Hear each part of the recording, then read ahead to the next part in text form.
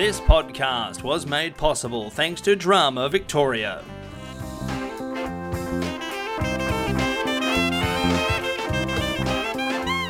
Hello and welcome to The Aside, a podcast for drama teachers and students.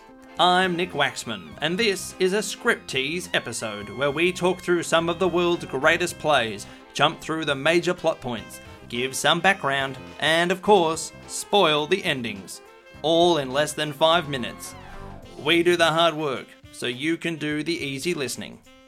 Today we go all Aussie classic with Summer of the 17th Doll by Ray Lawler, 1955.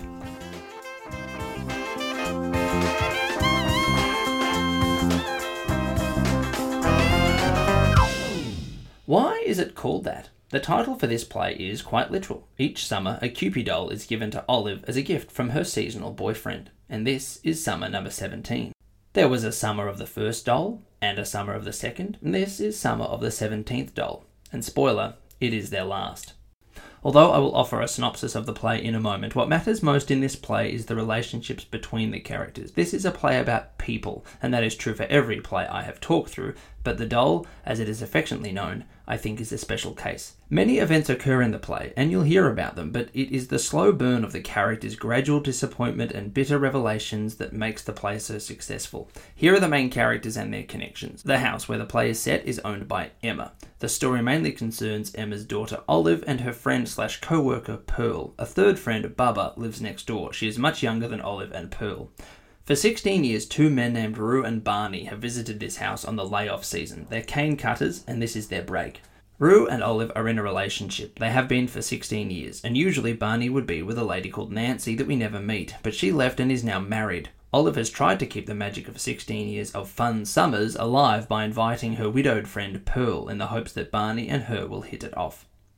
We find out through the play that Rue walked off the field 2 months ago. He's broke and he didn't tell Olive. The story is he hurt his back and couldn't keep up with the new young hotshot named Johnny. We will meet him later. The truth is, Rue has no back pain. He is just getting old and he's jealous.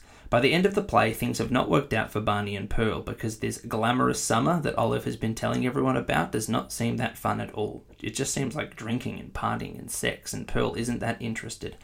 Bubba, real name Katie, hits it off with Johnny, the young and capable cane cutter. Rue and Barney are kicked out of the house by Emma, Olive's mum. Bubba tries to entice Johnny back next summer to create their own layoff season magic. Those are the relationships, and this is the plot summary. We open on a house owned by Emma. Her child Olive is one of 3 female protagonists, along with her friend Pearl and neighbour Bubba. They are waiting for Rue and Barney, 2 cane cutters who meet up at this house on their off time.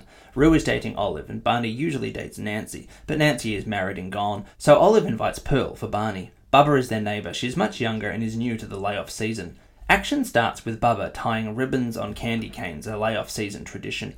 Olive shows Pearl a photo of Barney, Rue, Nancy, and Olive drunk at an amusement park. Pearl isn't impressed. Pearl actually acts superior and standoffish whenever Bubba and Olive try to explain their inside jokes or layoff traditions. Pearl says she's not getting into anything nasty. Olive tries to explain that the layoff season isn't indecent, it's magical and perfect.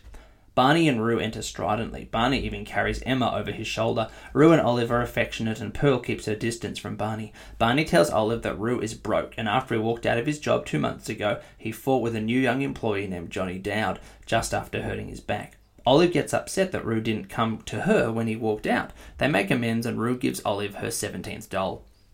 In the morning, we discover Barney drank a lot and tried to get into Pearl's room, and that did not go down well with her. Emma offers Rue a loan, but he refuses. Bubba asks Rue if this layoff season will be the same without Nancy. He says it will. Barney says he didn't knock on Pearl's door, or he doesn't remember. Rue says he's going to try and get a job, which upsets Barney, as this is their layoff season. If Rue is working, it'll ruin the whole thing. Barney offers Rue money and claims that Rue is just mad because Barney didn't walk off the job with him. Olive tells Barney we need to sweet-talk Pearl into staying. Pearl brings up Barney's de facto wives and his 3 children with 3 different women. Barney says he has a lot of love to give. Shockingly, this works, as Pearl asks for her suitcase to be taken back to her room by the end of the scene. Olive and Barney lament Rue's choice to get a job during their special time. On New Year's Eve, the group decides not to attend a party because Nancy's cousins are hosting. Pearl refers to the layoff season as the men's mating season and goes on to say that it doesn't seem as fun as Olive suggested. This has the effect you can imagine, with Olive snapping at Pearl. Barney asks if Rue wants to go out drinking and then get a job grape picking with some of the men, including Johnny they cut cane with. This frustrates Rue, but Barney reckons it's not fun this year without Nancy. The group pours beers and toasts to this glamorous night, which makes Pearl laugh. Olive begins to cry, and the mood is sour as fireworks go off. Days pass, and Barney comes in drunk with Johnny in tow, making Rue mad. But after Johnny apologises, he and Rue make up. They all decide to go to the races, but Johnny needs a date, and Barney suggests Vera, Pearl's 18-year-old child. This does not go well, so Barney goes and gets Bubba from next door. She agrees to go and even tries to explain the magic of the layoff season to Johnny, who just can't see it. Rue has some renewed anger towards Johnny and fights with Barney for bringing Johnny there. Things are said and a fistfight occurs. The fight is broken up, but Olive doesn't understand why one bad season has led to so much anger, and then the truth is revealed. Rue has no back pain. He's just jealous of the better Johnny.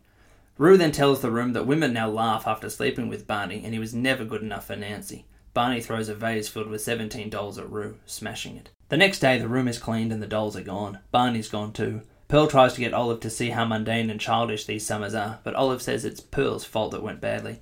After an awkward conversation about Nancy and women with Barney and a goodbye from Olive, Pearl leaves. Rue tries to explain and apologise about Johnny and the fight, but Olive is mad about this boring summer.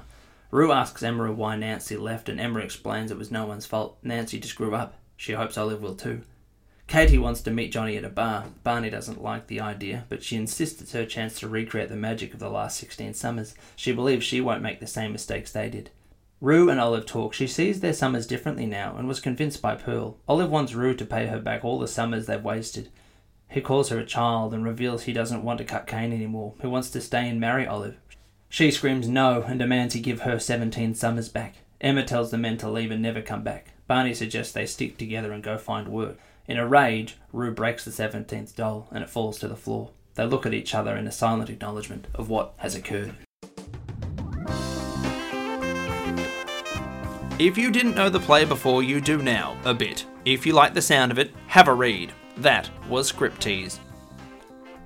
Remember, this was just our version of the play's story, highlighting the bits we think are important. You may also have your favourite bits and moments you would like to mention. If you do, please leave a comment on SoundCloud or Facebook. We'd love to hear from you. That is all from us at The Aside, and this episode of Tease. There are a load of episodes in the bank, including more script teasers and over 200 episodes of The Aside. If you would like to ask us a question, do not hesitate to do so at asidepodcast@outlook.com. Thank you to Eltham College for letting us record here, to Aaron Searle for providing the music, to Drama Victoria for their ongoing support, and of course, thank you for listening.